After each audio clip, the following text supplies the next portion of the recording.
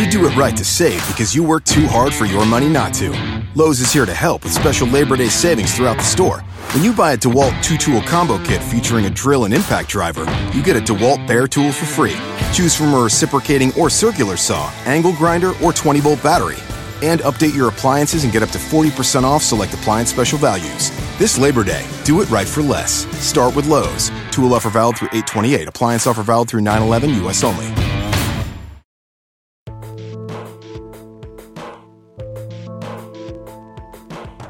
Mr. President, up here! I voted for you! Wait a minute. That guy on the grassy knoll's got a gun.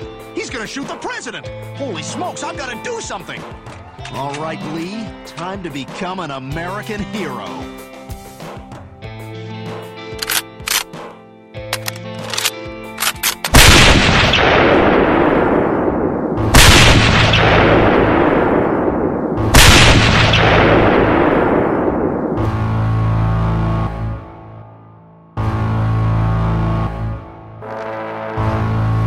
Double Deuce 22 November Network and Neapolis Media Group bring you the Lone Gunman Podcast with your host, Rob Clark. Stay tuned. Be right there.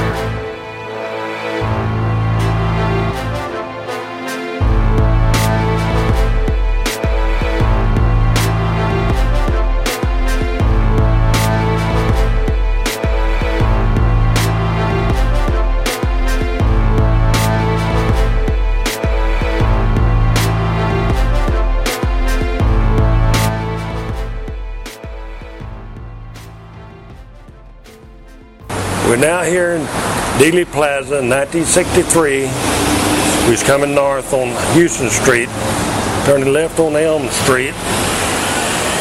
Well, about 2 or 3 meters down Elm Street, the first shot rang out, and it sounded like a firecracker. I didn't know exactly what it was. It was up above over my right shoulder. You can tell by some of the pictures that me and Billy Joe was looking over to the right. Within 5 seconds, that second shot hit the president in the head, and a plume of bloody matter, brain matter, went up, and I rode right through it. Talk about somebody feeling bad. I really felt bad. What's up, everybody, and welcome to the Lone Gunman Podcast. This is episode number 93. And I have a special guest with me today. His name is Chuck O'Celli. He has a radio show, which you can hear over on American Freedom Radio, the O'Celli Effect. And you can also read him on zeninthecar.com. And he is also a fellow member of the Neapolis Media Group. Chuck, welcome to the show, my friend. Oh, it's great to be here, Rob. You know, I've been listening to a lot of your episodes, and I'm real happy to come on this particular show, the Lone Gunman Podcast. Yeah, it's been too long. I've been a guest on your show before, and I should have had you on before now. It's been crazy. You do a lot more radio shows than I do, but you're here now, and I wanted to have you on because I guess it was November 22nd, you did a 4-hour super show, I guess, all about the assassination. And you had Professor James Fetzer on your show, and he said some pretty, I guess, lack of a better word, outlandish things. Well, isn't that just like saying that Jim Fetzer was breathing, right? This is the way it goes, Rob. True. Everybody knows Uncle Fester. James Fetzer. We all know this guy. This is the individual that tells us that pretty much every single piece of evidence is faked, that, he has the shooting solution. I'm not sure how many shooters he's up to at this point, but I think it's somewhere around, 8 different perches for snipers, something like a minimum of 12, 14 shots there in Dealey Plaza, and we're not even going to broach the subject of, the guy's never met a conspiracy he didn't love. So, any outlandish conspiracy theory is absolutely one of those things that he embraces. does his own little radio show, goes and tours around the country, appears at conferences. Isn't it wonderful that we have James Fetzer to present us with the truth? If you're not aware, that was sarcasm. Yeah. I mean, he is out there, and I don't know who's listening to him, but he is definitely out there. He is definitely spouting this stuff on the airwaves, all over the place. And, it'd be nice if we had, a counter, somebody doing what he was doing, but doing good, instead of what I call poisoning minds. Now, the reason I wanted to talk to you is you've done a lot of interviews with a lot of these Dallas cops, haven't you, in the past? Well, yeah. So why don't we set the context for the audience real quick, right? Okay. This super show that you were talking about, and I just want to give a little more background about it. What happened was, the majority of, really truthfully, most of the good researchers were busy that weekend because, well, it was November 22nd, and we all know there are various conferences, there are various get-togethers. Some are advertised, some are not, Rob, right? So you have a lot of people that I probably could have tried to obtain as speakers that weekend, because it was a special broadcast. I only normally do 2 hours, but I was going to give 4 hours, and actually I had the network agree that if we had more people show up, if we had a whole lot of callers that wanted to participate in the show and things like this, that actually I could have ran up to 6 hours or 7 hours if I wanted to. Because after 52 years, I noticed that the mainstream media certainly wasn't paying the proper attention to the subject, and even the alleged, individuals that are involved in historical revisionism had not given it its proper attention as far as the media was concerned this particular year. Now, I know it wasn't one of the big anniversaries and all that. And of course, you have your standard, 2-3 conferences in Dallas and a get together on the East Coast or 2 or 4, and a few people out west getting together, and even international conferences happening that weekend, right? So, when it came down to it, I was offered a couple of different people to come on that show. And the first person was actually John Hankey. Now, John Hankey, I'm sure your listeners are aware that John Hankey is the guy who gave us JFK 2, the Bush Connection, which later turned into Dark Legacy. And, of course, this is one of these guys who practically tries to put a rifle in the hands of former President George H.W. Bush. Right. So let's not even get into that subject because, hey, we didn't get into that subject with John Hankey, did we? No. Immediately, we were confronted with the Zapruder film has been altered, has been faked, the limo stop, all this stuff, right? And we never even got to his whole thesis about George H.W. Bush being responsible for the murder of our 35th president, did we, Rob?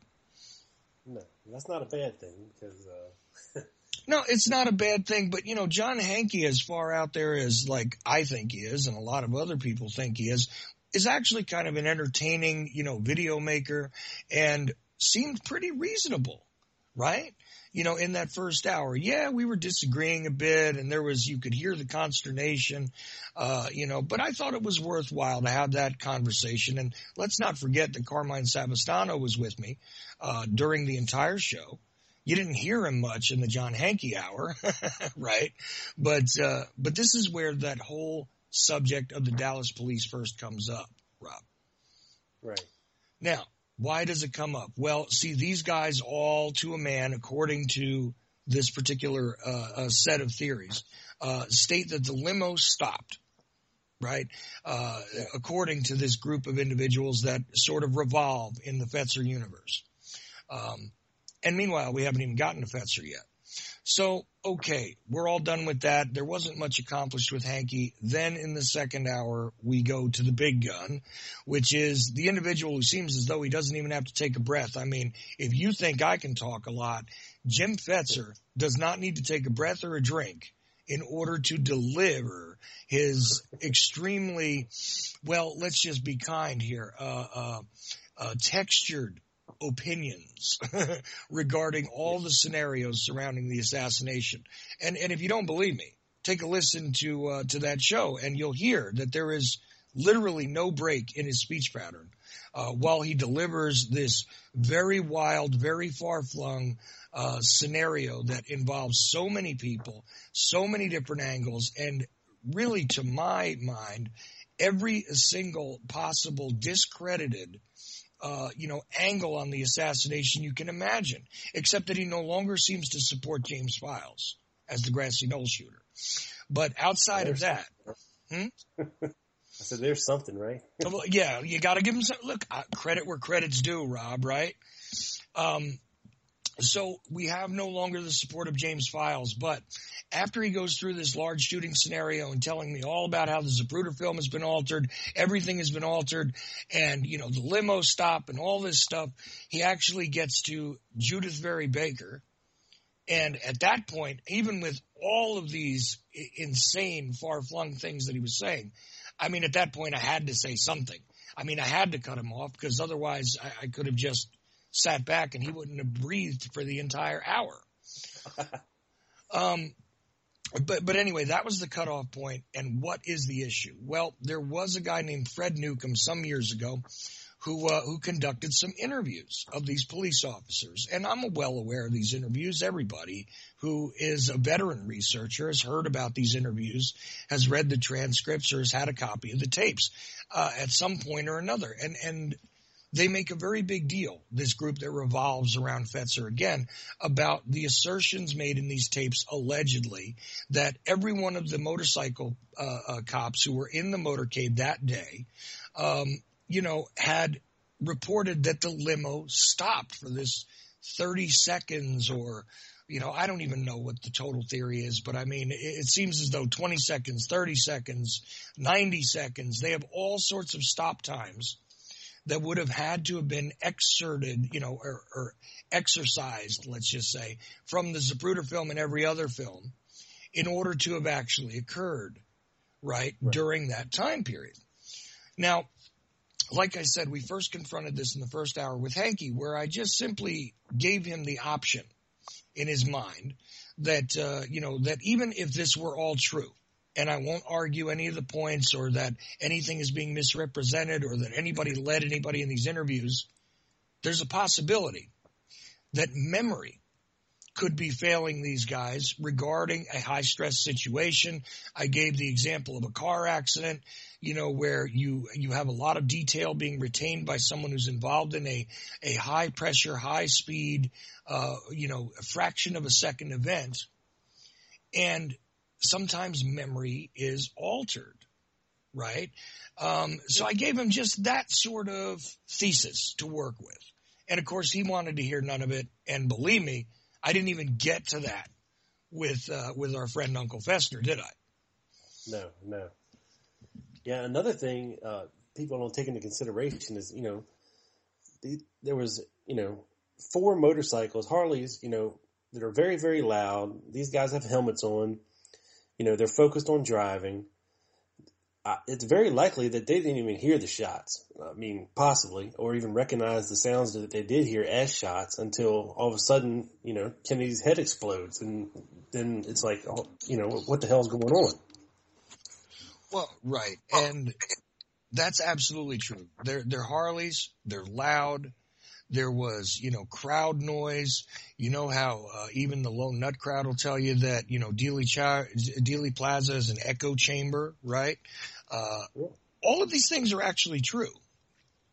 Now, the observation... Were there sirens going too? The motorcycle, were there police sirens going at various times as well?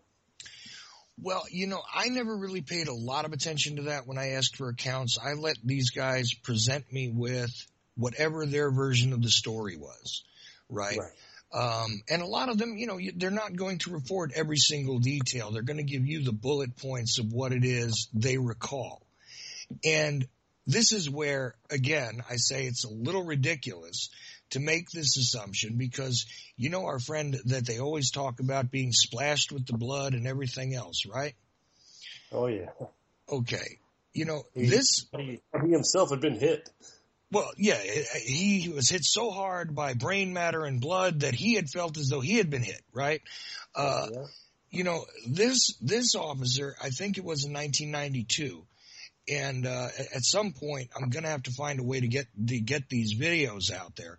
But I know I'm not the only researcher that talked to him in the 90s, right? Because he was actually approaching retirement at the time, and was really in a foul mood when it came to talking to people about the assassination at this point, which, you know, rightfully so for a lot of these guys, because they had been hounded and pressed to support people's theories.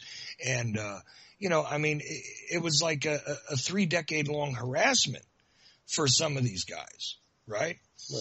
You know, this guy had been angry, and I remember, here's the funny part, I remember him mentioning this guy Newcomb, who had written some articles, who had had been definitely distributed in underground publications, as well as I think a couple of, let's not call them mainstream publications, but more legitimate publications, like not stuff that was simply Xeroxed and handed out, which used to be a lot of what went on in the research community. But a lot of Newcomb's assertions had been given out in that way over the years. A lot of the representations of his interviews, or at least in part, had been represented in print. Specifically, and without any prompting from me, because I had no desire to know about any other researchers' interviews, this gentleman gives me exactly the same thing, where it's like, listen, you know, this guy misrepresented me. I'm tired of other people misrepresenting what happened. You know, actually, he was sort of on the side of believing that he had rode through a spray of, like a cloud spray of just blood and maybe some other fluid in the air. Okay. Right. That's his assertion. And it happened so quickly that, and believe me, like I said, not only me, but, on the internet, I'm very sure, and here's what I can do. I can't give you a link right away, but I'll tell you what. If you look at a guy named Mark Oakes, who had what he used to call JFK Real Assassination Witnesses, I think it was called. He distributed videotapes, sold these things. He used to sell in Dealey Plaza, just like Bob Groden and everything else. He's since kind of stepped away, but this guy also had a tape of this individual. He didn't bring up Newcomb, but you can see that particulate matter story in his tapes. And I know they're available out there. And, you know, look up Mark Oakes and his research. You've seen pieces of a lot of the people that he interviewed in the 90s also. Most famously, Oakes was the guy who tried to push the Patsy Pascal film some years back, kind of unsuccessfully. But anyway, no criticism to Mark. I'm saying that he captured virtually the same story from him that I did. All right. And to a man, any of these guys that I spoke to, you know, a guy that people identify as Stavis Ellis, I in my notes probably, you know, mistranslated something and filed him under Stephen Ellis for years. Stavis Ellis is often credited with telling people that there were strikes on the pavement previous to where the alleged first shot could have possibly struck the limo, et cetera, et cetera. If I think about it real hard, one of Fetzer's guys who he had pulled into his projects over the years, who I believe is dead now, used to be like a specialist on the windshield. And I know you can find his stuff in Assassination Science and Murder in Dealey Plaza, which of course Fetzer, during that discussion, Douglas Weldon, I think was his name. He had even talked to Ellis and everything else about, you know, these different possibilities and scenarios. And I'll tell you something that's funny is that, during that interview with Fetzer, he was also asserting, well, you never read my books and you never read this person's work and you were never aware of this researcher. And every single time, I wasn't being, you know, facetious with the guy. I was telling him, no, I'm fully aware of it. Yes, I know about Costella's work. Actually, he cleaned up the Zapruder film pretty nicely, but it still doesn't prove the rest of his, you know, the rest of his assertions, you know, stuff like this. It was like, yeah, I'm well aware of that work. It's still garbage. Just because you printed it doesn't make it reality. Right. Just like if he says it, that it's a fact. Well, pretty much, I knew a Gold Shield detective that had arrested Frank Sturgis, and Sturgis told him that he was involved in the shooting team. This also came up during the broadcast, by the way. I'm not pulling these things out of thin air for the listener. But, even that assertion. Now, anybody who knows Frank Sturgis or knows of Frank Sturgis or has ever talked to people that were associated with Frank Sturgis will tell you that the guy was, a bit of a bragging, posturing, sort of guy who would, make some pretty bold claims that had no foundation all the time. And as for why he would, admit to that, being that he was, take your pick here. Either he's a guy who runs his mouth and doesn't understand that he's making confessions, or he's a guy who's so slick that, he might think not to blurt things out to a detective taking him into custody. I'm just saying, it just seems as though you might want to take your pick as to which guy we're talking about here. But, one of his claimed shooter people, and to my shock and awe, also including guys like Roscoe White shooting from the grassy knoll. Oh, yeah. Roscoe and Frank are on the grassy knoll. Yep. Which was pretty fascinating because I countered him with something I'm very sure he didn't expect, which was that, that would be very interesting because his assertion was that White had delivered, the headshot from the grassy knoll. Well, the problem is that, as I stated during that show, that somebody like Sherry Feaster, who's a trained crime scene investigator, who's actually a blood spatter analyst, literally doing the job of, like, if you ever saw this TV show Dexter, that was her job. She turns around and looks at the evidence and recognizes that a grassy knoll shot that landed and actually scored a headshot on Kennedy is not verifiable through the existing evidence. In other words, folks, based on what she could observe from the existing evidence, you have no proof that a headshot landed. Now, if someone fired from the grassy knoll and missed, this is a different possibility. But his insistence that, Roscoe White is shooting him, and it's based on the backyard photographs, which, I don't know, Rob, does that make a lot of sense to you, actually? I don't know. I mean, of course, Roscoe White was in the Dallas Police Department, and I guess joined about the same time that Lee came back to Dallas. And of course, they were on the same boat that went over to Japan together. They were in the Marines at the same time. Did they know each other? I don't know. There is some anomalies in that backyard photograph that I'm not too sure about. But I've also seen some convincing analysis that it hasn't been altered, but it's hard to say for me. I'm not convinced one way or the other. It's okay, but let's just go through something called logic, which we couldn't do with Fetzer. Okay. How about this? I'll grant you, just for the sake of this discussion, the backyard photographs were altered, and that's Roscoe White. I'll grant you that he knew Lee Harvey Oswald. Not saying that I agree with this normally, but just for the sake of this discussion, I'll grant you that he knew him, that he was somehow involved in the setup and everything else. Tell me where in the discussion of the backyard photographs, even if he was involved in the setup of Lee Harvey Oswald, even if he knew him, he was an asset being run by the ONI, let's make the wildest assertions we want. It doesn't put a rifle in his hand on the grassy knoll.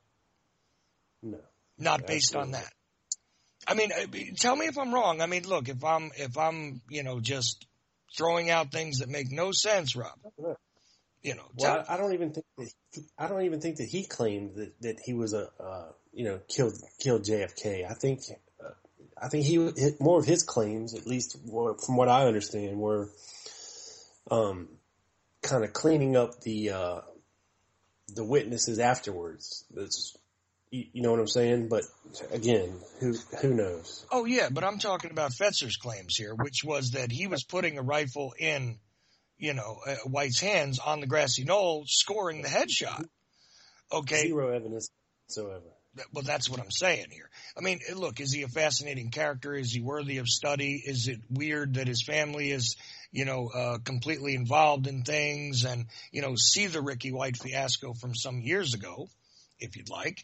And you can also see that some of those assertions are even sketchy as to whether they were ever made. But anyway, that wasn't part of the discussion. I was just trying to get at the fact that he was putting a rifle in his hand on the grassy knoll and claiming that that's the headshot that killed Kennedy. Right. What is his response? Well, of course, the crime scene investigator does an amateurish presentation, and therefore I put no validity in that.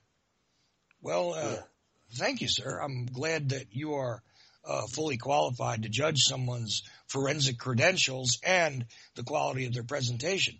But, hey, like I said, why let logic get in the good way, in the way of a good BS story here? So all these things go on. But meanwhile, the centerpiece of this mess, and like I said, I cut off the Judy Baker discussion because he started to go into that. Well, Ed Haslam proved that. And I'm like, he wrote a book. He did an investigation. That doesn't mean anything to me, especially because, there was a version of that book that didn't include Judy Baker before. But either way, I said, let's leave Baker alone. Let's leave a few of these other things alone. And let's try and talk about what's verifiable, what the quality of the evidence is in all of your assertions, even though, like I said, I seem to be somebody who's skilled with being able to run my mouth. I cannot possibly pack the 80 pounds of BS into the 10-pound bag of time that Fetzer does during any one of these speeches that he gives, not only on his own show, but anytime he's asked to be a guest. And, if you challenge or ask him to verify one of his assertions or present something like, evidence, you're often confronted with a pretty rough reaction. He takes it very personally. He sure does, doesn't he? I think the best two lines were that both Carmine and I had our heads up our backsides and had no awareness of any of the evidence in the case, and we were wasting his time because we had never studied anything. Yeah, I tell you one thing though, Chuck. That man has provided some of the most entertaining audio that I've ever listened to. And of course, one of them was on your show. One of them was on Clyde Lewis's show. One of them was on his show when he was getting the runaround from the FBI. And was it? I forget what that guy's name is. Oh, man. It's escaping me right now. But he got ambushed on another show about 9/11. And he stuck around for 2 hours arguing. It was just hilarious. Well, what's hilarious, what's hilarious about the Clyde Lewis thing is that here's the funny part. Clyde Lewis's premise that night was to talk about how conspiracy theorists are not just, cherry picking facts in order to fit their fantasies, basically. And honestly, and in all fairness, with all of Fetzer's wackiness aside, he gives a good presentation on how conspiracy makes more logical sense than the lone nut scenarios in most cases. Because people generally work together. Serious things are not usually accomplished by a lone wolf, regardless of what they tell you about, nowadays with the war on terror and the lone wolf attacks. But we'll leave that aside. So he was supposed to go on and discuss conspiracy theory in general.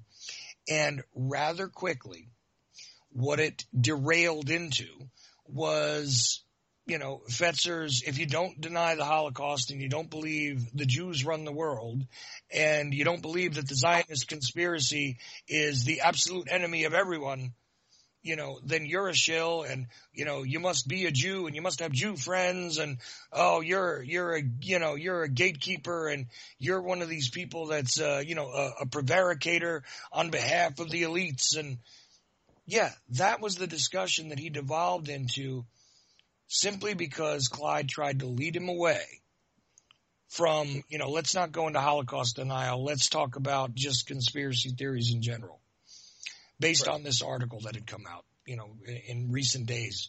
And the funny part about that is their producers came to me before that show and asked me who could speak about this particular subject, eloquently. Sadly, I'm the guy who put him on that show, basically. And I pointed that out to him in the first couple of minutes when he was on with me. I don't think he knew what to do with that, except, well, I've never heard of Clyde Lewis before, and, well, that was ridiculous, and that was it. Not like, hey, maybe I, overreacted. Maybe I shouldn't have thrown a temper tantrum on national radio over, 200 stations terrestrial across the country, simply because somebody doesn't want to go with my Holocaust denial scenarios. Yeah, maybe, but I guess I'm nitpicking, aren't I, Rob? No. I mean, and just to illustrate a point, this guy, Jim Fetzer, he believes that LBJ was the mastermind of the assassination. He believes that George Bush was involved in the assassination. He believes in Madeline Duncan Brown. He believes in Judy Baker, and on and on and on. And like I said in my Thanksgiving Day show, he just pulls stuff from here, there, everywhere, and just makes it into a just gigantic amalgamation of horse shit. Mm. Well, and you know what? You're being too kind, Rob, because let's break down a couple of the other contradictory things here, okay? Not only does he believe that the Watergate people, don't forget, he believes in the E. Howard Hunt scenario. Oh, yeah. He believes that Frank Sturgis was one of the shooters. He believes that Dallas police were part of the conspiracy directly to murder the president. Not the cover-up, not the ineptitude, not any of that, but the conspiracy directly. He believes that photos were altered even to the point of something that is less than a half inch squared, on Ike Altkin's photograph. Right.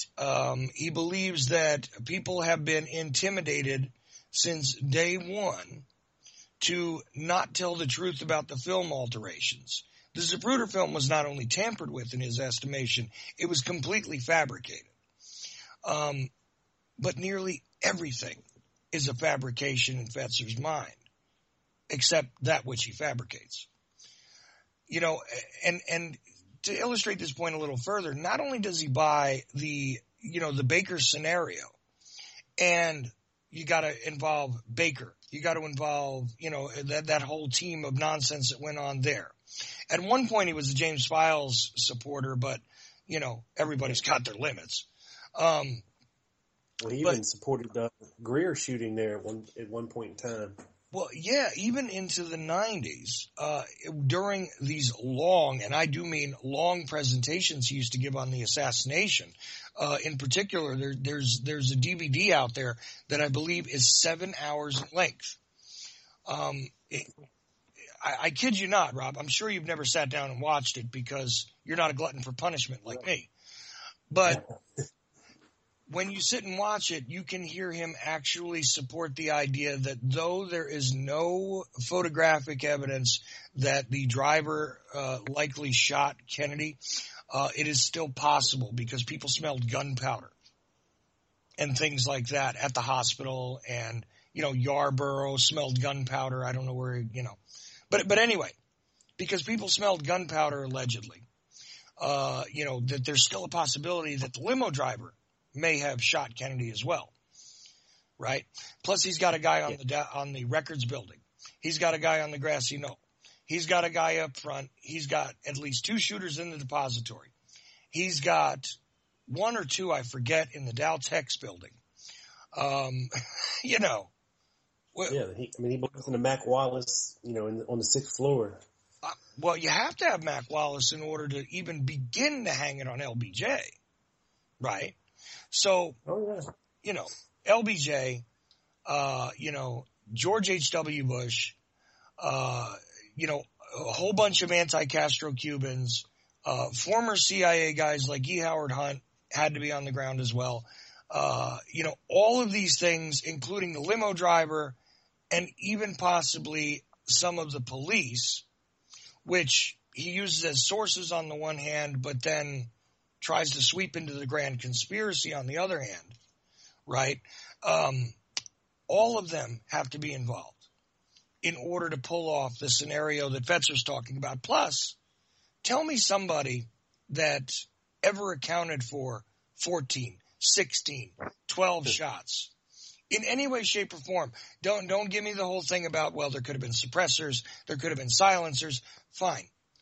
Tell me anybody that saw evidence of 14 shots or 16 shots or whatever the number is at this point, having, all of a sudden converged in this hail of gunfire in Dealey Plaza that day. Find me a witness who actually states that. Yeah, while the limo is stopped. While the limo is stopped. 30 seconds. Right. Which would require the alteration of, let me see, I believe I counted 7 different home movies. Okay. More than 150 people would have to essentially not see it. Because remember, it's not a matter of, well, gee, there were 12 witnesses that said, there's more than 150 in the immediate vicinity. Okay? A lot of people don't realize that because it doesn't look like that on the Zapruder film. You see a handful of people, but there's a lot of people at that corner, of Houston to, Houston, Maine, and Elm, the 3 streets. There's a lot of people before we get into where I think there is the triangulation area, which wasn't even a complete triangle in my estimation, but either way. Closer to the depository, down that way, there's a ton of people. Yeah. I mean, many deep on the street, and I'm telling you, the numbers vary a bit, but I promise you, if you counted 130, you will go under the mark of the amount of people that had eyes on it, within, say, half a block, a full block, and not even a large city block, right? So all of them have to have not seen the limo stop, but also not seen the rest of the motorcade. Because, if the limo stopped for 30 seconds, the rest of the motorcade might have been interrupted by that. Yeah, most definitely. And what I think gets confused also is after the assassination takes place, you have the lead car, you have the limo and the follow-up car speeding up and getting the hell out of Dealey Plaza. And the rest of them are don't really know what happened and likely slowed down or came to a stop, irregardless of what was going on in front of them. Just from the confusion, you got people running into the streets after the assassination. They would have had to slow down or stop, to make their way through all these people. Well, yeah, there's at least 2 motorcycle officers who did stop immediately, on the curb of the knoll, right? So you have that part of one lane being blocked by that. You have individuals trying to cross over because, as we've all noted, in the immediate aftermath, there were people trying to run up the knoll. There were people also running toward the depository and away from the depository. Like you said, plenty of confusion, plenty of reason for drivers to be cautious, slow down, and maybe even stop after the event. Right. Now, what do you make of this claim of one of the motorcycle officers actually riding halfway up the grassy knoll, and then getting off their bike and then running up behind the fence area? I think they allege that it was Jackson doing this. Yeah, that's because they couldn't get Smith to verify it when the story went around before. They do have S.M. Holland and they do have Lee Bowers saying that they saw, an officer riding their bike up the knoll about halfway or 2/3 of the way up and abandoning their bike. But I don't know what kind of a view they actually had of this, or, I'm sure Lee Bowers, it would have been very hard for him to see, he might have been mistaken about where this bike was actually left, but, that's not supported by any photo or film evidence. You do see a bike being left at the curb on the right-hand side of Elm Street down toward the knoll, but actually, nobody actually riding up or a bike on the knoll, you know? Well, see, and notice I said that there were bikes left at the curb. There was 2, I believe, you know, and I'm willing to even concede that somebody who believes that a bike was run up onto the knoll might have kind of convoluted the idea that this guy, you know, dismounted his bike and ran up there, because a couple of them did, right? Just like the whole thing with there are Secret Service men everywhere. You know, don't forget, Fetzer also supports the Chauncey Holt thing, you know, the guy who falsified Secret Service credentials in order so that there could be all kinds of fake Secret Service guys all over Dealey Plaza.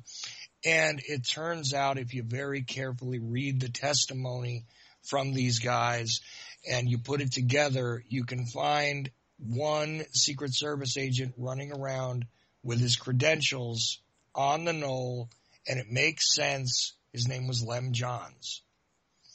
You know, it just, you got to take a step back once in a while and say, okay, what do we have here in the testimony that even begins to make sense of these assertions? And I don't necessarily mean the accounts after researchers have gotten after them about their theories and after memories have faded and after they've been influenced, because no matter what, when somebody interviews these people, unless they're extremely careful, they begin to alter their perceptions a bit.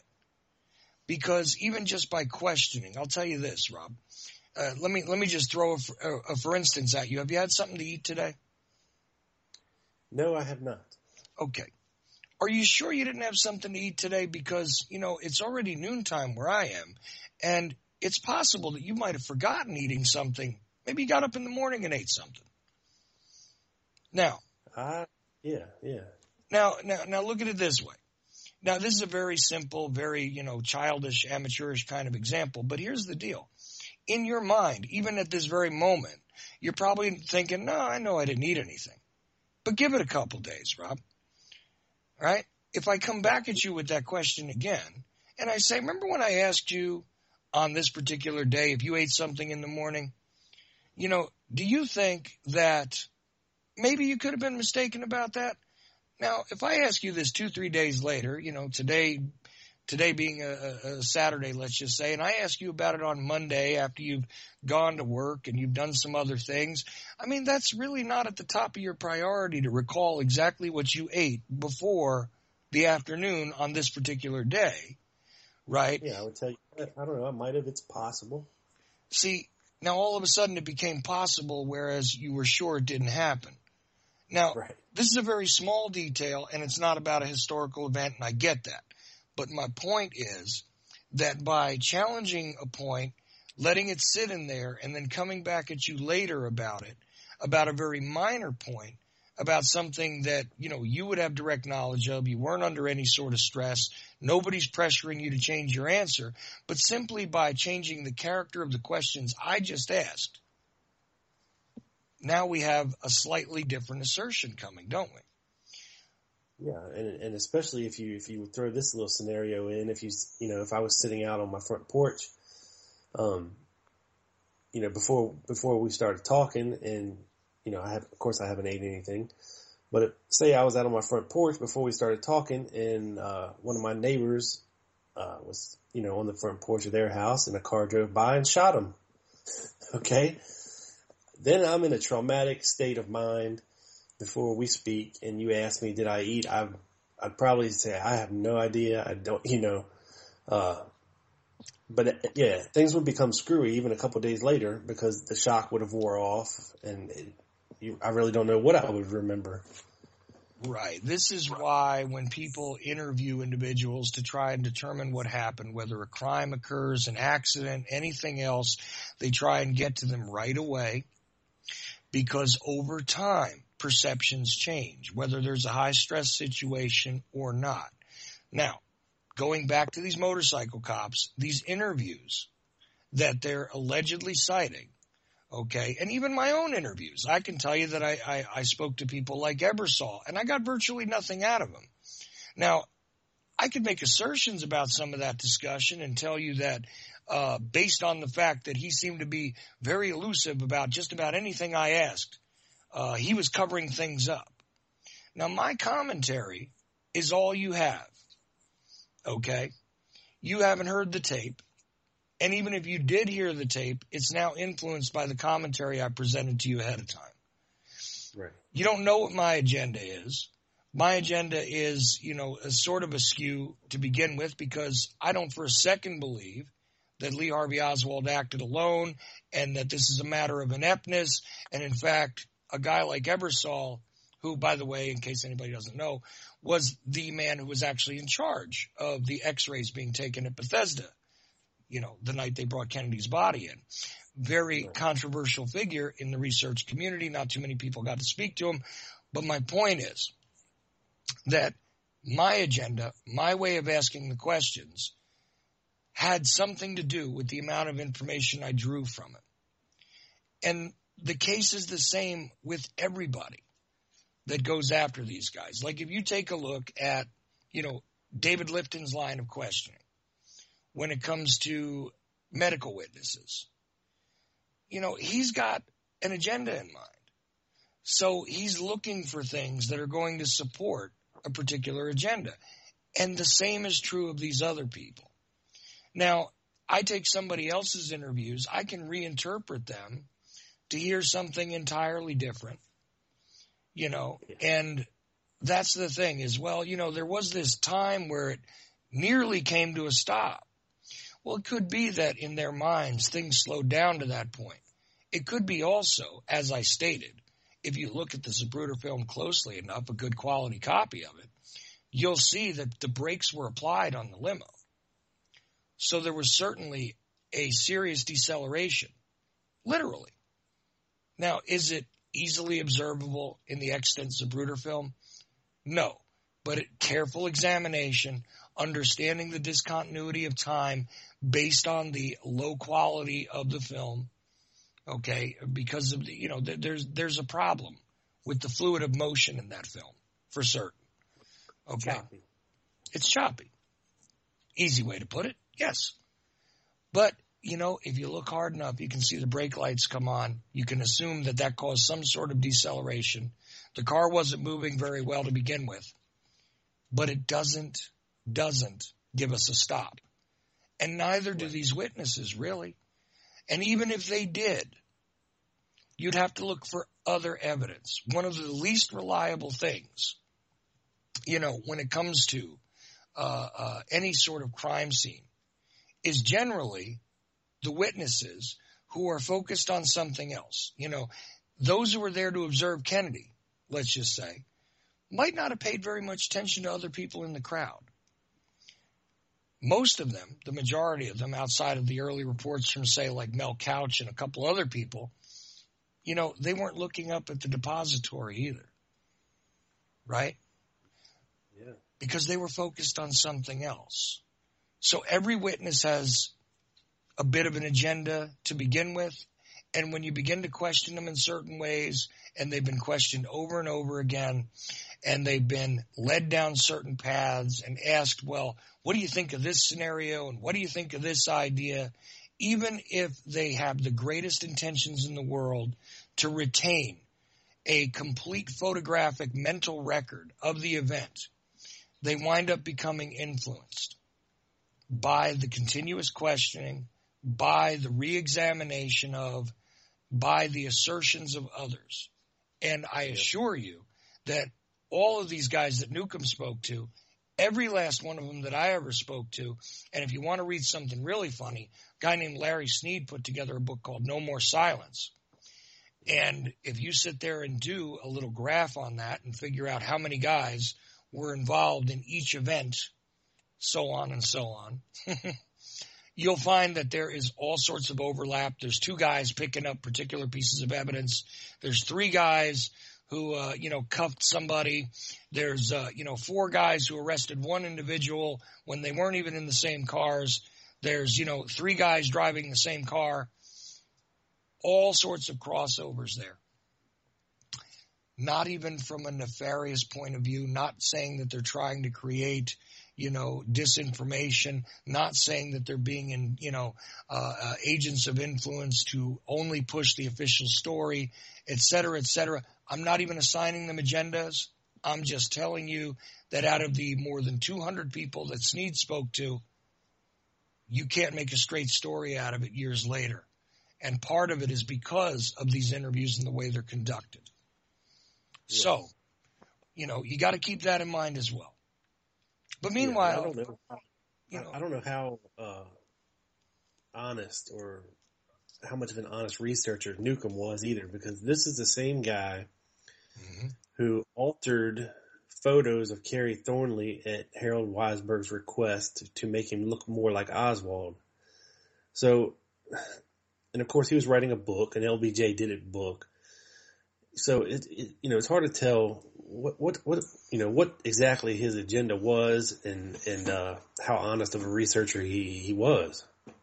Right, and absolutely, was involved in one of the worst Kennedy assassination books. I don't know how it got re-released, but one of the worst Kennedy assassination books. Who, just to sum it up in one sentence, is, the premise of which is, the Secret Service and the police were the conspirators, basically. Yeah. And that was a book called Enemy Within.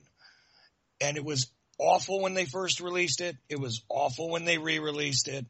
And Newcomb's stuff is questionable. I challenge the listener. Examine the veracity of all of his work on the case. And then tell me why it is you would trust him to do something that requires the precision of conducting an interview without contaminating the witness. Seriously. Right. Yeah. Now, another thing I noticed, Chuck, is, of course, when you hear it straight from Fetzer's mouth, of course, it's a flying shitstorm of information coming at you, point after point after point after point, where he tells it all in 20 seconds. But, when I went back and I watched the original videos where they lay this whole scenario out of these four horsemen, the four motorcycle cops, and they play the tapes, they make their evidence, but they're doing the same thing in long form that Fetzer does in short form. They're pulling pieces from here, there, and everywhere. I mean, they got interviews from Whitney, Newcomb, Griggs, and they got stuff from, the Warren Commission, the HSCA, the AARB. They're making leaps and bounds of speculation, and mixing it all together. It's just, when you put it all together, when you're trying to form an agenda, that's what they do. They pull a piece from here, a piece from there, and you're not getting the whole story. You're not getting the whole interview. You're not getting everything they said. You're getting whatever supports their theory, which happens to be, a extended limo stop. And this is all that's presented. We don't get the whole story. Mm-hmm. Hargis told many times over that, at least he said, maybe it came to a rolling stop, maybe, less than 5 miles an hour for approximately 4 to 6 seconds is what I've always heard. Right. But, they've got Secret Service agents coming off the car, fanning out. They've got guys walking in between the limo and the Queen Mary, none of which is supported by anything other than, these little snippets and I guess it's just little bits of information that they put together to form this narrative that they want us to believe. And it's quite frankly the most dishonest research that I've seen in a long time. Well, what's funny is that it's really the more prolific version of what goes on with the majority of what happens. And I'm sorry to say this, and it makes me kind of unpopular among people that write books nowadays, but here's the truth. Most of these people that are presenting these books that are really hawking to sell their particular line of crap to you about the assassination What they do is exactly the thing that the Warren Commission was being called on the carpet for immediately by people like Mark Lane. Now, I've got my issues with Mark Lane, but one thing that he was extremely accurate about was that the commission started with a scenario, with a line of reasoning, with a storyline. Oswald did it. He acted alone. And what did they do? They attempted to procure the evidence to support their already, solidified conclusion. And this is precisely what's being done, unfortunately, by those who are identified as the conspiracy theorists. And quite honestly, I don't like the term, not because I feel it's a bad thing, but it's just inaccurate. I don't theorize about conspiracies, I analyze them. So I'll accept conspiracy analyst as a title. But theorist, no, I don't make up theories. Other people do, and then they look for evidence to support it. They discard the context by which the evidence comes to them. They discard the, tangential pieces of evidence that come along with any of the evidence that supports their conclusions. They assemble it together. And here is almost how 90 out of every 100 JFK books that I've ever read is constructed. Here's the crime. Here's the official story and what basically happened in Dealey Plaza. Here's all the crap that I have collected to support my theory. Yeah. Now I'm going to tell you what really happened because I'm the only one who figured it out. Now, yes. Does that sound a little backwards, T-Rob? It does, it does. But I think that's what most people do, when they're coming at this from a conspiracy or through a conspiracy lens, I guess. Because look, if it was so cut and dry, Chuck, we'd have this thing solved by now, but it's not. It's convoluted as hell, and there's a lot of angles to the assassination that people could pursue, and no real answers anywhere, concrete answers. So that's what we're left with is mostly speculation. Of course, some things do support evidence of a conspiracy, but I think these guys with the these films that because once you do a film or once you write a book, your theory is out there. This is your baby. No matter what comes down the pike after this, you got to hang on to it. Kind of like Hanky does. No matter what new evidence comes about that doesn't go along with your theory, you got to put blinders on and not even address it or see it or anything. Bush did it, and here's his so-called evidence, and he can't really go back and change things. Once it's in a film or once it's in a book, that's it. You're married to it, and that's one of the. I think I made you laugh one time in a private conversation, and I've said this before publicly, but not too much. It used to be a big joke, and I'm the source of this particular joke, right? Let me do it with the hanky, and then go into the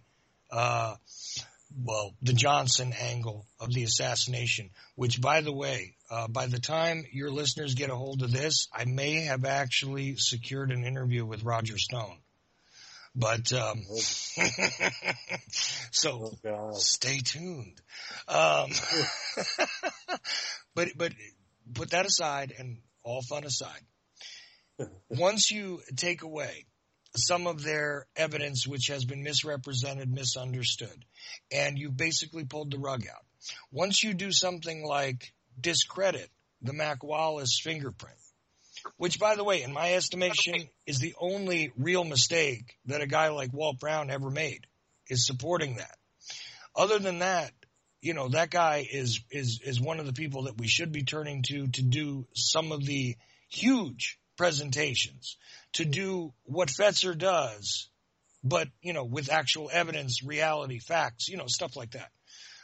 This is the guy. But once you pull away something like the Mac Wallace fingerprint because, gee, we'll compare it to a verifiable record like his military record, like Joan Mellon did.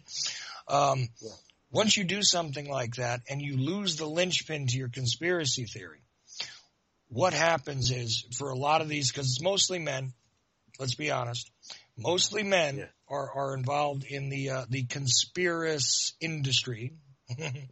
Okay. And gee, I almost sound like one of these lone nut guys when I say stuff like this. Sorry. But facts are facts. When they're involved in this industry, it's almost like going out drinking and, suddenly when your evidence has been pulled away, you wake up the next day with a headache next to a very ugly chick. And guess what? You don't want to admit that she's an ugly chick. You don't want to be rude and crude and God knows cause a scene for all of your neighbors to see. So you stick with the ugly chick and you keep her. And even though she's got a horrendous laugh, horrendous personality, but with your beer goggles on, you seem to have thought it was a great idea. Yeah, a lot of these researchers have, done the wake up next to an ugly woman the next day scenario as far as I'm concerned. And, some of them, almost all of them won't cop to it when they've made a mistake because they are absolutely married to their book, their film, their show, their presentation, their tour, their conference. And yeah, you're exactly right. They're married to it, so they can't possibly lay it down. Sometimes you gotta just know when it's over and when you've made a mistake. And cop to it. I don't understand. I mean, personally, because, I'll be honest, I am a conspiracy theorist. I will theorize on things, but I'm also an analyst, so I can analyze myself, which most of these people don't have the ability to do, or they're not willing to do it. But, if I get something wrong, I have no problem whatsoever getting on here and being like, look, I got this wrong. I was wrong, or this other person had it wrong, or, there's no shame in it. And I think people, will respect that and, trust you more if you cop to a mistake. If Jim Fetzer came out tomorrow and said, look, people, I've been a fool for the past 20 years, and,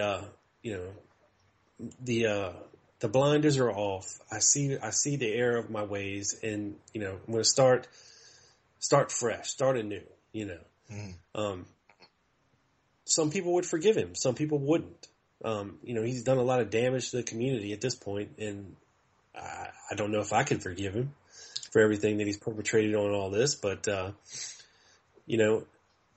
like you said, people are just not willing to do that, and I don't know why.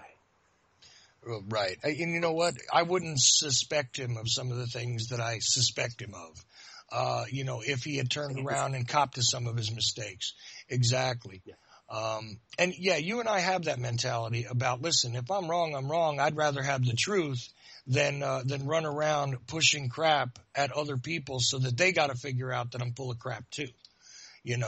I certainly would prefer somebody correcting me than me running around and saying things that are easily provably fictitious, Yeah.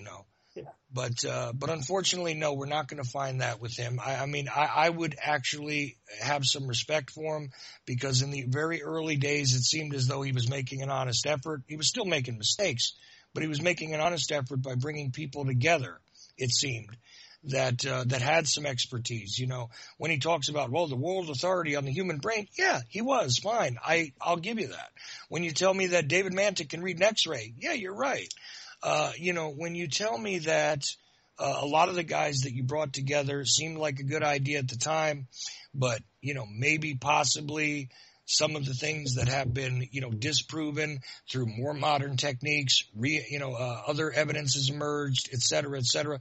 If you could adjust, if you could revisit your own views and see the error of your ways, improve them, then it looks like you're actually researching, investigating, and in search of the truth.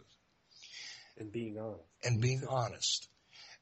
But this hanging on to your theories for dear life, regardless of what evidence is placed in front of you, personally attacking any individual who challenges you, this is not the way to conduct yourself. And I gotta say, I don't know how people would conduct themselves in life, if this is the way they handled everything.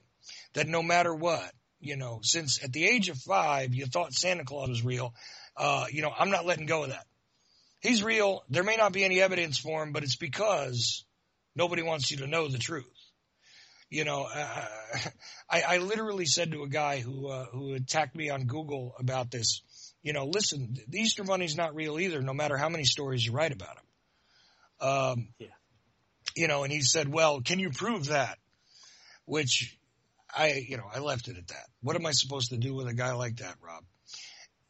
I'll tell you one other thing too, and I've said this about Judith Baker. If she came out this year, next year, 2 years from now, and said, listen, I have absolutely done this, I have perpetrated this as a fiction, and I have been, doing a performance art piece for the past 20 years for you people, and it's over now. You can return back to the truth. You know what? I'll respect that too. But unfortunately, Rob, I don't think we're going to get that. We're going to get people that are going to still push their outdated theories at us, whether it's, Oswald absolutely bought the gun and did the shooting regardless of whatever other evidence comes up, or it's, 80 different guys shooting from 20 different angles in a hail of gunfire that, would have rivaled just about any battlefield in Vietnam at the time. Whatever you want to do. You know what? I think we're still going to be stuck with these guys, and unfortunately, I'm going to disagree with you about a couple of things real quick. You said that we need people out there to do shows that are pushing against a guy like Fetzer. You're doing it right now, sir. You know what? Leno Sanik, in a neutral way, collects people's accounts, authors' accounts. He's got a pretty good archive. I'm going to leave him alone, but he's another guy who started with Fetzer and, had to let him go, just like the Scholars for 9/11 Truth, just like Veterans Today and everybody else who, after a while, no matter how seemingly fringe they are, can't seem to walk on the same fringe as Fetzer. You know what I'm saying? No matter what, there are people like you. I make my efforts. I focus on a lot of different things, but I always come back to the assassination, and there are other individuals out there that are making efforts. You know who some of them are. There is a counterbalance. There are people doing good work. Our friend Carmine is coming out with his book, Two Princes and a King, pretty soon. That's going to have loads of evidence in it. Joan Mellon is still writing. She's an excellent writer. Walt Brown put out 30,000 pages of chronology. 30,000 pages. I'm telling you that the index has more pages in it than Bugliosi's book. Yeah. There's still good work going on. There's people like Jim Douglas, variants with a couple of things. No researcher do I agree with 100%. The best of the best, usually I come up to about an 80% level. And trust me, that's probably, maybe a half or 3/4 of a researcher to every 300, maybe, that come up to that level, in my estimation. But there is good work going on, and it's just a matter of trying to get people interested in the good stuff and to steer them away from the garbage. Which, by the way, we only discussed 2 hours of that show, just in brief, couple of notes. Gail Nix Jackson came on in the third hour. Brent Holland, who's another guy I have disagreements with, he wrote a book too, but he does Night Fright Radio. He was on in that third hour.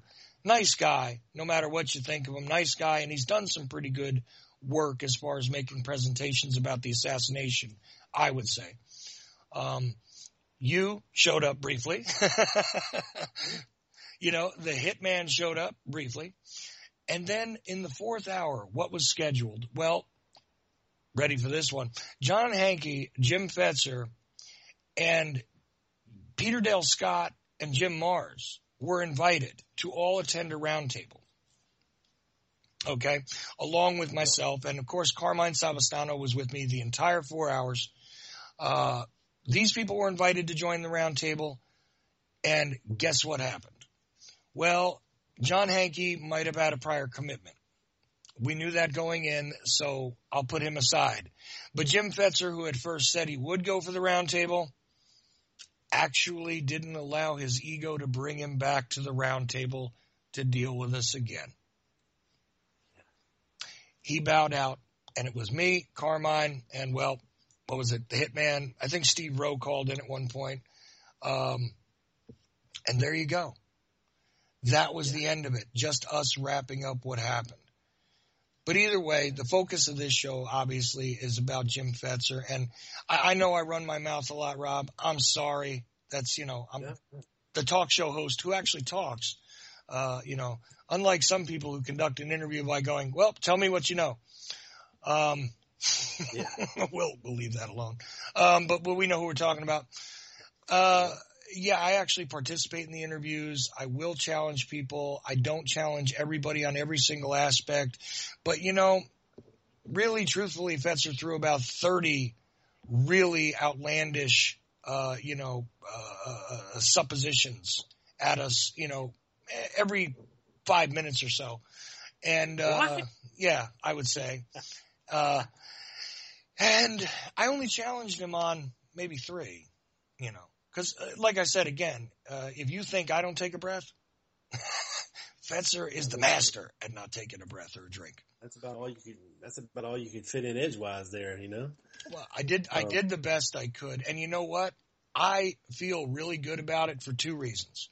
One, I think that I gave him the rope to hang himself to the listener who actually cares and has some knowledge. And 2, I never lost my composure. Not once. Not even when, he was basically starting to call me names, which it got a little hairy with the Skype and everything, because he was literally ranting at us at one point, talking about us having our heads up our asses and God knows whatever. I forget what the other things he said were, but completely ignorant.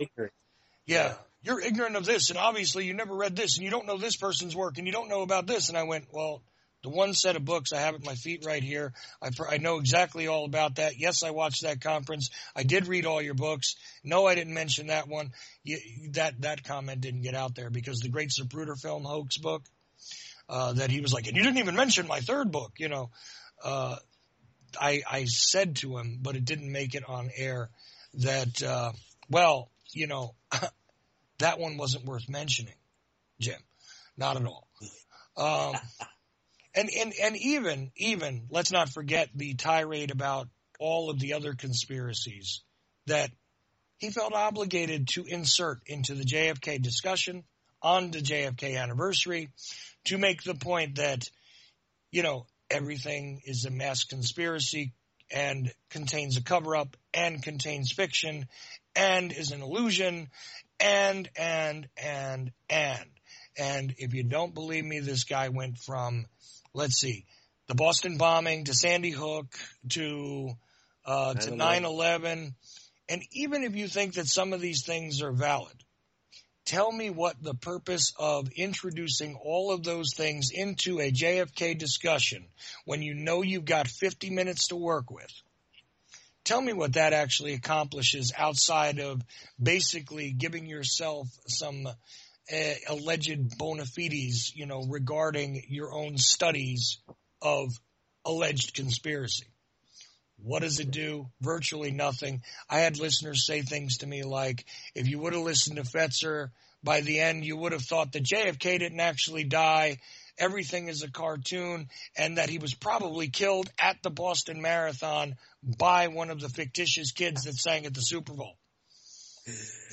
Oh, Lordy. I love that. That pretty much sums it up, people. I mean, yeah. Unbelievable. So I know I run my mouth, Rob, and I'm sorry. It is your show, but this is the way, I handle myself when I'm not laying back and letting somebody else present things. But, if there's somewhere else you want to go with this, I'm here for you, brother, and I'll actually shut up now. I wonder, I wanted to let you vent, over here, because I know you didn't get a chance to do it while actually on the show. And, we're talking about people doing good work, and don't discount yourself from that. Your JFK Myth shows with Carmine and Matthew and all the other guys that join in, Fred, Steve, me sometimes, and it's all good work. And please tell people, Chuck, where they can find your show, when they can listen to your show, and I'll put up links also over at tlgpodcast.com where they can find you. But let everybody know when they can hear you and where they can find you. All right, absolutely, and I'm never good at this, so I'll probably mix it up a little or forget something, but here goes the plugs.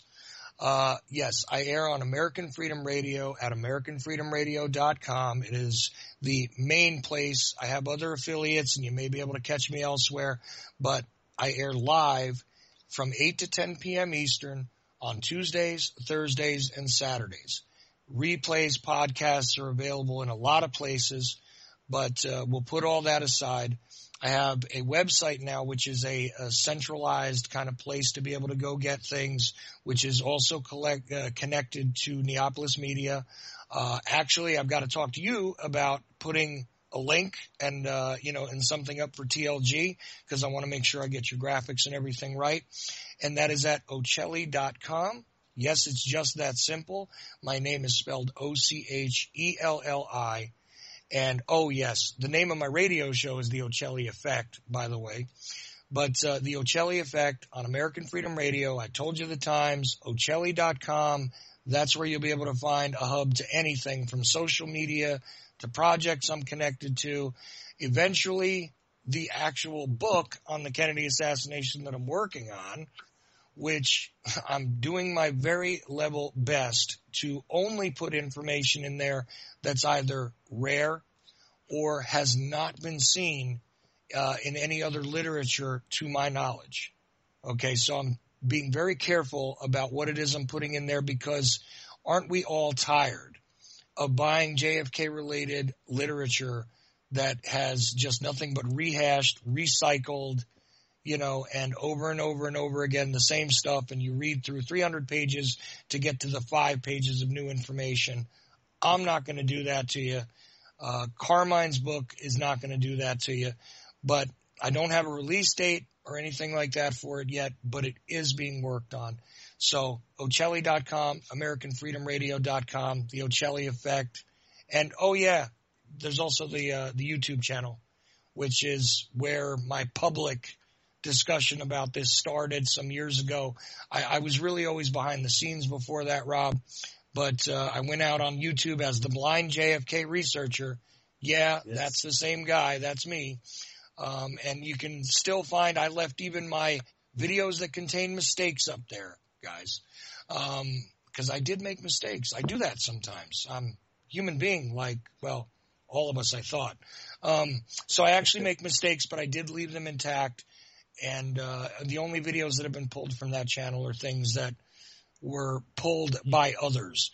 So there it is. That's everywhere you can find me, real easy. And Rob, it has been a pleasure and a privilege to be here on the Lone Gunman podcast. And anytime you need somebody to run their mouth, my friend, I'm here for you. Hey, that's awesome, man. I appreciate you coming on, and let's not wait so long next time we get you on here. That's totally my bad. But yeah, so everybody check Chuck's stuff out. Head over to tlgpodcast.com for the links. I do have a dedicated button for Chuck's show, and that'll get you over to American Freedom Radio on my website and at neamg.com. A lot of his other stuff as well there. Chuck, thank you so much for joining me, and let's do it again, brother. Anytime, brother. All right, people. This some bitches in the can, beamed up this satellite down directly to your ears, people. This is your boy. Peace.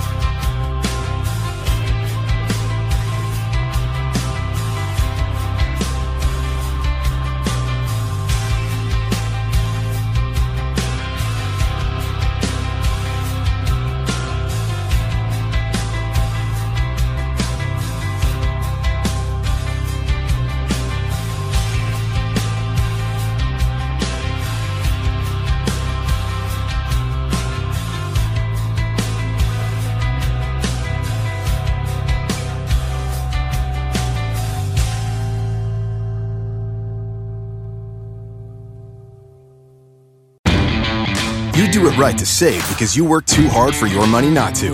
Lowe's is here to help with special Labor Day savings throughout the store. When you buy a DeWalt 2-tool combo kit featuring a drill and impact driver, you get a DeWalt Bear tool for free. Choose from a reciprocating or circular saw, angle grinder, or 20-volt battery. And update your appliances and get up to 40% off select appliance special values. This Labor Day, do it right for less. Start with Lowe's. Tool offer valid through 8/28. Appliance offer valid through 9/11, U.S. only. You do it right to save because you work too hard for your money not to. Lowe's is here to help with special Labor Day savings throughout the store. When you buy a DeWalt 2-tool combo kit featuring a drill and impact driver, you get a DeWalt Bear tool for free. Choose from a reciprocating or circular saw, angle grinder, or 20-volt battery.